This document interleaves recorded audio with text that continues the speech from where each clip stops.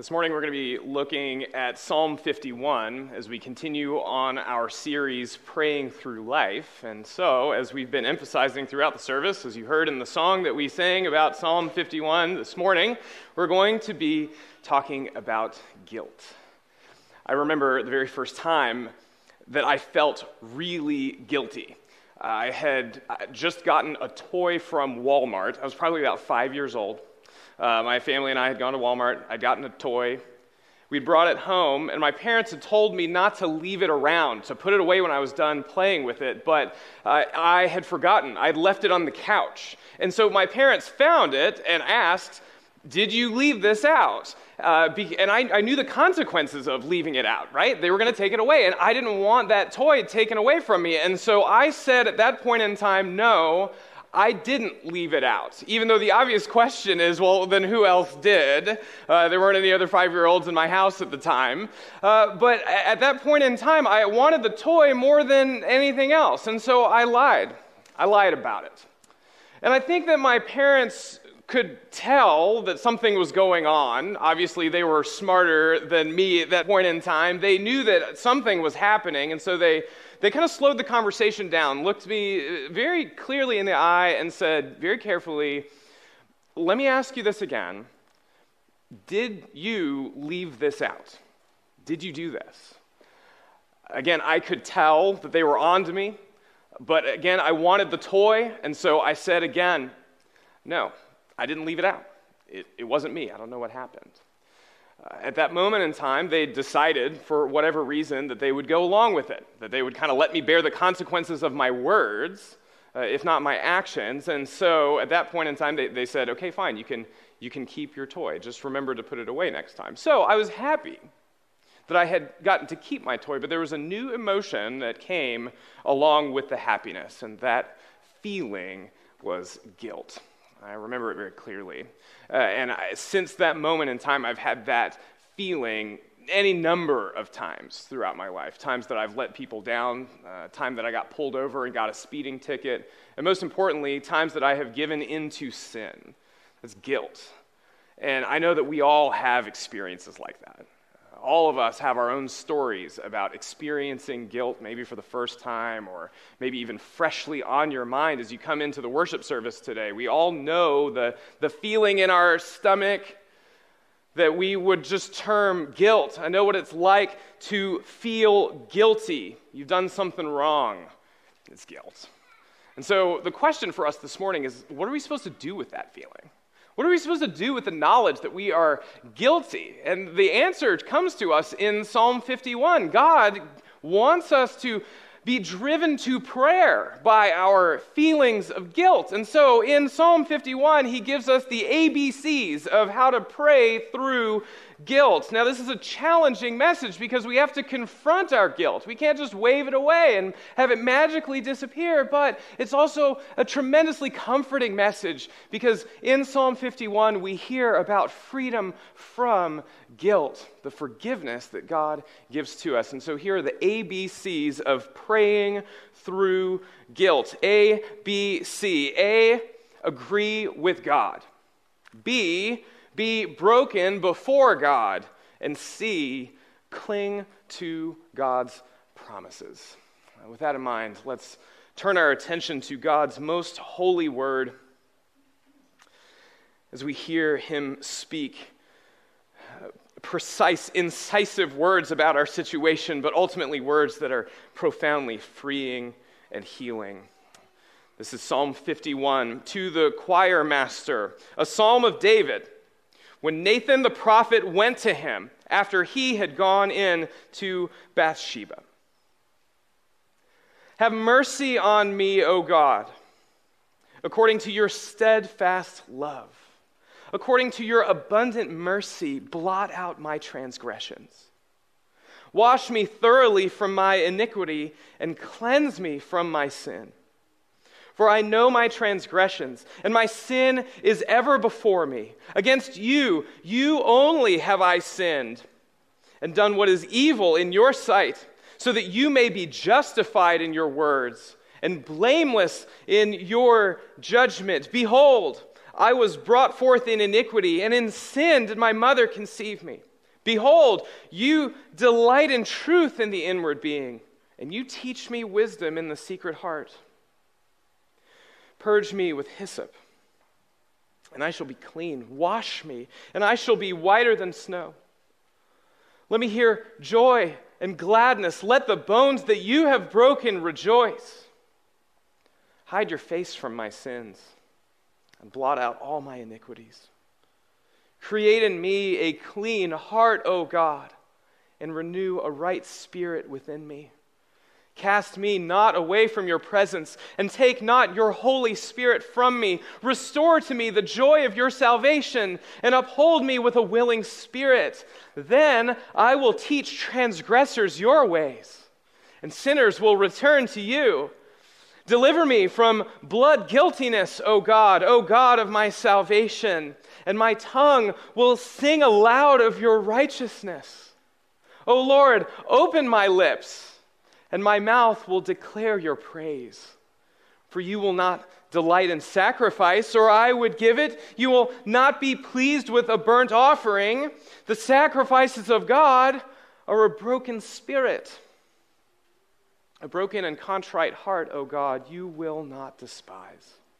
Do good to Zion in your good pleasure. Build up the walls of Jerusalem. Then you will delight in right sacrifices, in burnt offerings and whole burnt offerings. Then bulls will be offered on your altar. Brothers and sisters, thus far in the reading of God's holy word, the grass withers and the flower fades, but the word of our God will stand forever. Let's pray. Almighty God, we're humbled as we hear this word of confession, this cry of desperation for forgiveness and grace. And we all know in our own lives the sting of guilt, the knowledge of guilt, and the burden that it is on our lives. And so I pray now, O God, that we who have already in this worship service confessed our sins and already received the assurance of our forgiveness in Christ, I pray that we would now have ears to hear and hearts to receive this message of comfort from you. Teach us to pray, O Lord, when we know that we have wronged you.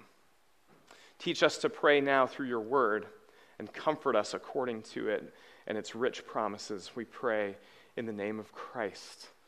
Amen. So let's start at the very beginning. What do you do immediately after you feel those initial pangs of guilt? We don't know the exact reason. Maybe you've done something wrong and someone else has called you out for it.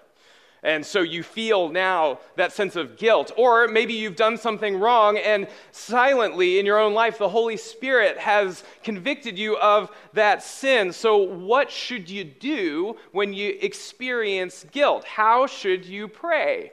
Remember your ABCs. And it starts with A.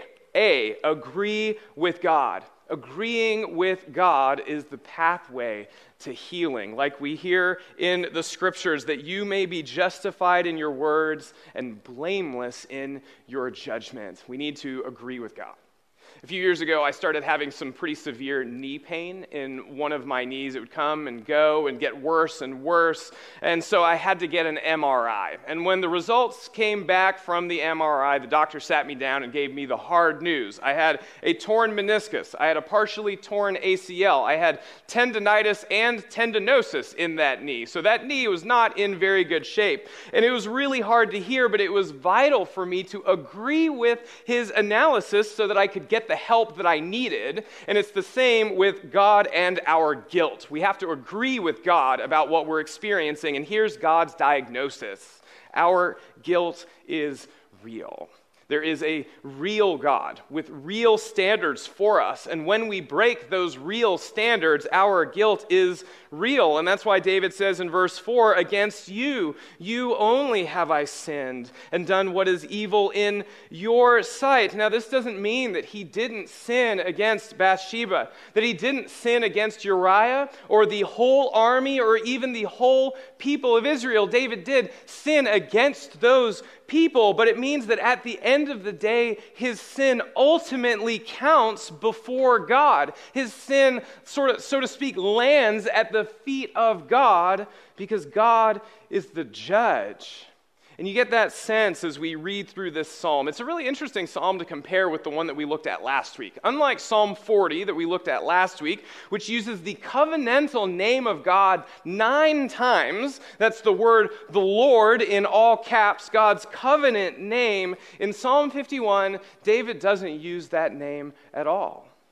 When he cries out to God once, he says, "O Lord," using a different name for God than the covenantal name for God. And then 5 other times, he just simply says, "O God," using the more basic name for the deity that he worships, God the King, God the Judge. David's not denying, of course, God's covenant love, his covenant promises, his loving, faithful character. But here in this psalm, he is standing before the judge. He's in the courtroom of God having to deal with his very real guilt. So God's judgment is real, our sin is real, and our guilt is real. That's what God has to say. Now, our culture doesn't always agree with everything that I've just said. There's this narrative in pop culture that Christianity creates guilt. If you've talked with anyone who's left the faith or deconverted, sometimes you hear this idea coming from them. They'll say something perhaps like, I stopped feeling guilty the second I left the church. As if it's the church's invention of guilt that they were feeling. But Christianity doesn't create guilt. Christianity reveals guilt. You create guilt by your own actions. And so if you have unconfessed sin, when you stand before God in the church, of course you feel guilty because you are guilty. Your guilt is real. And deep down, I think we all know that. Just look at the way that every single human being acts. We are always on the lookout for some form of guilt alleviation. Even the person who thinks that sin is imaginary, even that person structures his or her life in ways that can alleviate guilt, whether it's giving to charity or trying to be a good citizen or always feeling the pressure to be on the right side of history. See, we are always craving justification. We're always craving someone to tell us that we are innocent, that we are okay, that we're good, because deep down we all know that we're guilty. And so the good news for us this morning is that Christianity doesn't just reveal guilt. Christianity actually removes guilt. The good news of the gospel is that our guilt is removed through the sacrifice of Jesus Christ. But in order for us to get there, in order for us to experience that relief, we first need to agree with God. Our guilt is real. Also, God thinks that our guilt is destructive. There are very real consequences to breaking God's law. Like we hear in the scriptures, in this narrative, and even in this psalm, there's relational fallout, there's tremendous emotional pain that happens, but most importantly, there is tremendous spiritual damage because God cannot abide with sin. Verse 9, hide your face from my sins. Or verse 11, take not your Holy Spirit from me. Now, sometimes you might hear that verse used to suggest that believers can lose the Holy Spirit. And if you've heard that, and if you are concerned this morning that you as a believer in Christ can do something to lose the Holy Spirit, let me just first encourage you, you can't lose the Spirit. Once you are united to Christ, the Holy Spirit is here to stay. And so if you're a Christian with the Spirit is not going to go away. But, as we hear in the Scriptures, you can sure grieve the Holy Spirit by your actions. That's Ephesians 4:30. You can sure quench the Spirit's work in your life. That's 1 Thessalonians 5:19. And so when you quench the Spirit or grieve the Spirit, what happens is that you lose the Spirit's empowering in your life. And that's what David's talking about here. He doesn't want to lose the Spirit's anointing and empowering in his life. David watched as the Spirit left Saul. his predecessor in the kingship, and Saul had to endure years of trying to rule and be king without the power, without the equipping of God's Holy Spirit. Now, who would want that? It's a terrible fate to lose the equipping power and presence of the Holy Spirit. And so when you have sinned against God, and you experience guilt, don't just try to get over it. Don't just ignore it. Don't hope that it goes away, because guilt is destructive. And we're not just talking about guilt in the abstract, but we're talking about your personal guilt. This is your guilt that we're talking about. This psalm recounts David's personal fall into sin. And you probably know the narrative already. And in David's headlong fall into sin, he broke at least 3 of the 10 commandments, as well as numerous laws about what it meant for the king to uphold righteousness and justice in the community. And he agrees with God about all of it. Again, this is agree with God. Just listen to verses 2 through 4. When David owns his sin, he says, my iniquity, my sin, my transgressions, my sin. Again, David doesn't cover anything up. He even wrote it in the preface of the psalm. And so everyone singing this psalm throughout history would know exactly what David is talking about. He owns all of it, every aspect of his sin. He agrees with God about all of his guilt, and we need to do the same thing. Now, it'll hurt as we look honestly at all of our sin, but that's the only way that we can get help. If I had refused to agree with my doctor, and if I were just to say, no, I think there's not anything actually deeply wrong with my knee, and I just kept living my life the way I had been, I actually would have made my condition way worse. And so we need to be aware of the ways that we're tempted to disagree with God about our sin. We are amazing about how defensive we can get about sin in our lives, about guilt when we see it, when someone points it out in our lives. We are very good at minimizing our sin. And we can reject God's deeper analysis of our life. We don't want to admit that there's a deep problem within us. And so we'll say something like, okay, sure, maybe I did lose my temper once, but does that mean I really have a problem with anger?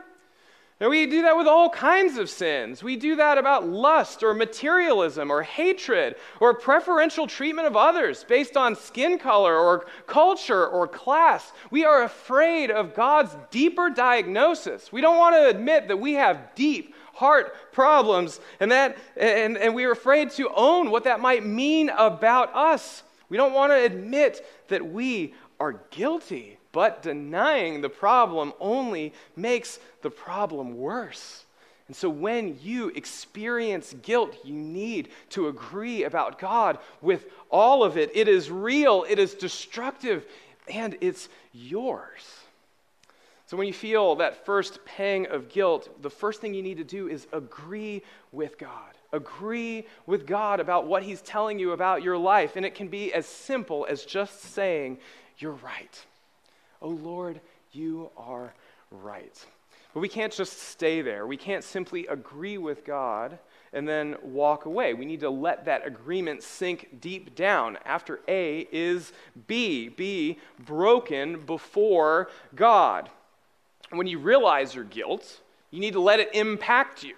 You need to allow it to break you. Be broken. You can't read this psalm without hearing the anguish that David is in. He is clearly broken before the Lord. He's begging God to let me hear joy and gladness. He recognizes that he has a tremendous need for God to intervene. This isn't something that he can do on his own. He can't wash away his sins. He needs God to purge him, God to deliver him. He recognizes the depth of his sin. Verse 5, "Behold, I was brought forth in iniquity. In sin did my mother conceive me." That's not blame shifting. He's showing the depths of his corruption. David recognizes that his sin goes down to his very marrow. He recognizes also that he has no excuse. Verse 6, you delight in truth in the inward being, and you teach me wisdom in the secret heart. In other words, you've taught me. You taught me what I should have done. I should have known better. So David doesn't simply agree with God's diagnosis. He lets it sink in. He is broken. But why does God want our brokenness? What does he gain from our brokenness? It's clear that God wants this kind of response. Verse 17, the sacrifices of God are a broken spirit, a broken and contrite heart, O God, you will not despise. God wants this. You could even say that God actually causes this response. Verse 8, let the bones that you have broken rejoice. And so why? Is God a prideful king who just wants to see his subjects grovel before him? Or is he a cruel judge who enjoys our pain? Why brokenness? Well, it's because brokenness allows us to depend on God. Before the fall, we were happy to depend on God. We were happy with the relationship that we had with him. We were pleased to call him Lord, Master, and Judge. But then pride came in, and we aspired to be gods ourselves. And this ruined everything. God wants to restore our relationship with him. He wants to be our God again, but this demands that we bow before him. That is the brokenness that God wants. It's not that he wants our pain. No, he wants our flourishing. But that requires our pride to break. Now, this puts us in a vulnerable spot, I think. Apologies are risky business, right? Anytime you say, I'm really sorry, you're putting yourself at the mercy of the other person that you're apologizing to. And so we understand that risk, the vulnerability of being broken, and so we tend to protect ourselves a little bit. We hold ourselves back in our confession. We'll tell God that we agree with part of what he's saying, but again, maybe for our self-protection, we won't go all the way. But David holds nothing back. He allows himself to be completely broken. How in the world can he risk such vulnerability? By trusting God's love. He trusts God's love. And when you trust that someone loves you, it is way easier to apologize. I remember early on in our marriage, I had done something wrong and I needed to go to Melinda and apologize. And at that moment, I was going to make my apology, but I was recognizing that I was pretty nervous to apologize. And maybe you've had this happen before. It's scary to admit wrongdoing to somebody. And so I apologized. I made my apology, and very quickly Melinda said, I forgive you. I love you. And that was so reassuring to me, because when I knew that she loved me, I was even more able to be honest and to make my confession more freely. I knew that I was loved and accepted, even though I had messed up. And in this psalm, David trusts God's love. It's in the very first verse. Have mercy on me, O God, according to your steadfast love. According to your abundant mercy, blot out my transgressions. David trusts God's steadfast, unswerving, never-changing, covenant-keeping love. David trusts God's mercy. And in verse 1, we hear, in our English Bibles, we hear the word mercy twice. Have mercy on me, according to your abundant mercy. But in the Hebrew, that's actually two different words that the English translates here as mercy. And so here's how my Bible dictionaries define those two words. The first word refers to, quote, a heartfelt response by someone who has something to give to one who has a need. That's the first kind of mercy. It's the kind of mercy or compassion that you feel when you've just gone to the grocery store and you're driving back home and you now see someone on the street corner who has a need. The compassion wells up within you because you know that you have something that the other person needs and you want to help. That's the first word for mercy. God has that kind of mercy for us. And here's the second word. The second word refers to, quote, a deep love rooted in a natural bond. And so this is the compassion that wells up inside of you when a family member is in trouble.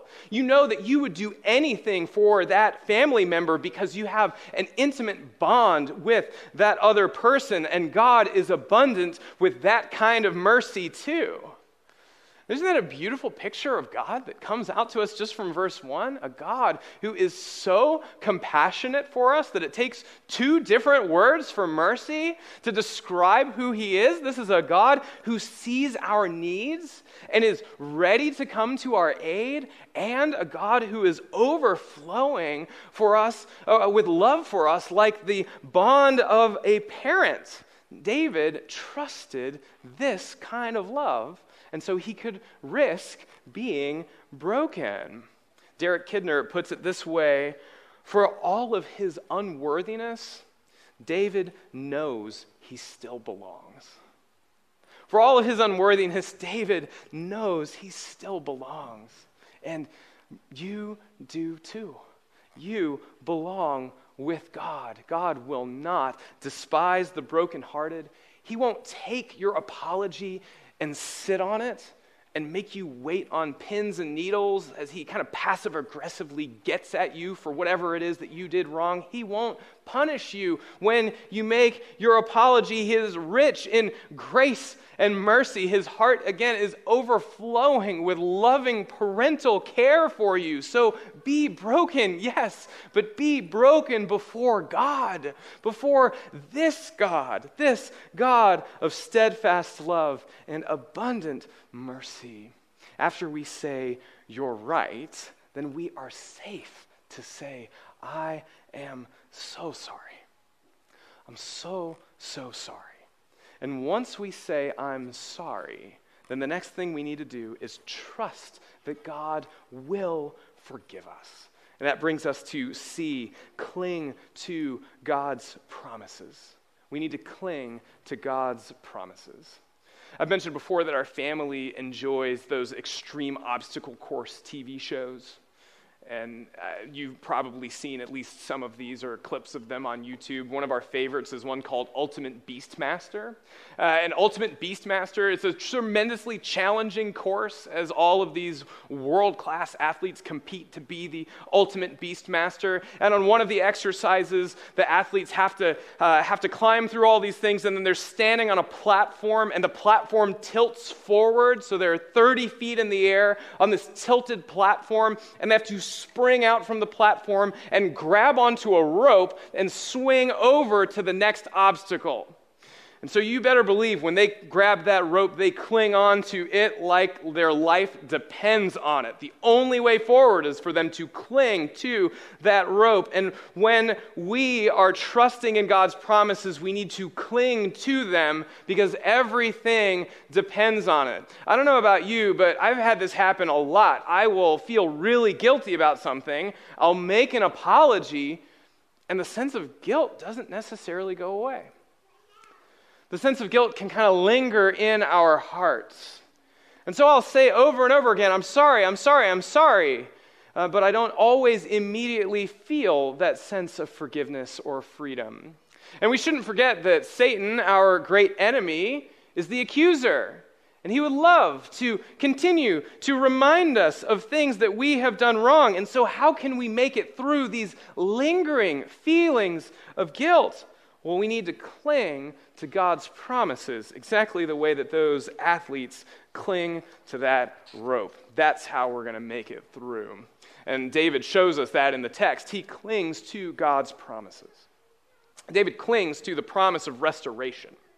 He's very hopeful that God will restore him, that the destruction of guilt will not have the final word in his life. He looks forward to experiencing forgiveness and receiving joy, and he anticipates praising God and leading others in the pathway toward salvation. And that's the second thing that he clings to. He clings to the promise for restoration personally, but then he also clings to the promise for revival.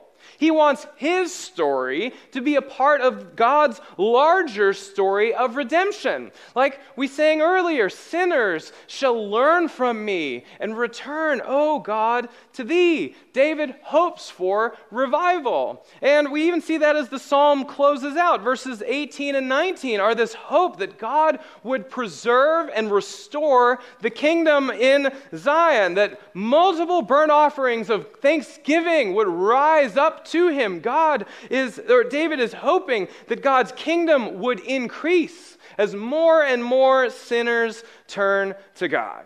And as David clings to these promises, we hear through the psalm that his confidence increases. So the psalm that ended with a great heartbreaking cry for mercy ends with tremendous confidence and hope. The guilty person has found redemption and holds fast to it. Can we have that same hope? Absolutely. You can absolutely have that hope because David's hope points to our hope, Jesus Christ. Jesus Christ accomplishes everything that we need for salvation. If we mine this psalm for everything that David's hoping for, all of his hopes are grounded in Jesus Christ. Like verse 2, we might ask, will our sins be washed away? 1 John 1:7 says, the blood of Jesus, God's Son, cleanses us from all sin. Jesus' sacrifice on the cross washes us clean. Or verse 14, will we be delivered from blood guilt? Romans 8:1, there is now no condemnation for those who are in Christ Jesus. God declares you not guilty through Christ. Verse 10, will we get a new heart? 2 Corinthians 5:17, therefore if anyone is in Christ, he is a new creation. God gives us new hearts through the resurrected Christ and through his Spirit that he pours out upon us. What about verse 11? Are we cast out from God's presence because of our sin? Ephesians 2:13, in Christ, you who were once far off have been brought near by the blood of Christ. Jesus restores us to God's presence. Verses 18 and 19, will God build his kingdom? Ephesians 2:10, for we are his workmanship, created in Christ Jesus for good works. God builds his kingdom through forgiven sinners who have tasted grace and are now zealous for good works, like we hear in the book of Titus. And that will include sharing their faith out of the joy of knowing Christ. So in Christ, you are freed from guilt. And so cling to him and cling to these great wonderful promises of restoration and revival. They will carry you through guilt as you struggle for joy. And so if you're here this morning and you're feeling a sense of guilt because you know that you have done something wrong, Psalm 51 teaches you how to pray. Maybe you've never trusted in Christ before. Maybe throughout this sermon you felt this increasing burden of guilt as you hear me talk about sin and law and wrongdoing and guilt, and you realize that actually you do feel guilty. And maybe you've felt guilty for quite some time. You long for that weight to be removed, but you don't know how because nothing you've tried thus far has been able to remove that sense of guilt from you. Well, let me tell you, you cannot find guilt alleviation or guilt removal from the world. Our culture does not offer redemption. The Australian apologist Sam Chan describes the Western culture like this. He says, we've become an honor-shame culture without the hope of redemption. He says, we cancel people, but there is no forgiveness. People are too scared to say sorry because they won't find forgiveness or redemption. But, again, let me quote from him, the Christian story says that it's okay to not be okay. And Jesus accepts you for who you are, and there is forgiveness in this God. That is a wonderful, liberating message. And let me invite you this morning to believe it. If you've never trusted in Christ before, let me invite you now to believe in Jesus Christ. Trust that everything that I just read is true. That God loves you, that Jesus Christ accepts you and still loves you even though he knows your sin. And so trust that. Believe that. Tell God that you are sorry. That you are sorry, that you agree with him about your sin, and then experience the joy that comes from forgiveness. Be freed from your guilt and from your shame by trusting in Christ. And maybe you've been a Christian for a while. But even this morning, you feel a renewed, deeper conviction of your sin in new and powerful ways. Listen to what God is telling you this morning. Repent of your sin. Repent of your sin and trust in Christ again. And then cling to those promises, those precious, precious promises for your salvation. Whenever Satan tries to drag you back into feelings of guilt, trust in Christ. Experience the joy of your salvation, and then pray about how you can share it with others so that God's kingdom will grow. In the 1920s, Coca-Cola had a slogan. It said, "It's the pause that refreshes." It's the pause that refreshes. Well, Psalm 51 offers us the prayer that refreshes. It starts with guilt, but it ends in renewal. And so when you've sinned, and when you experience the knowledge and the pangs of guilt, pray like this. A, B, C, agree with God. Be broken before this God of grace.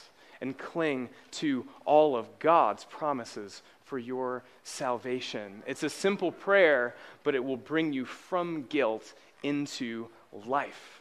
You're right. I am so sorry, and I trust you. Let's pray. Lord, we do confess freely that you are right about our sin.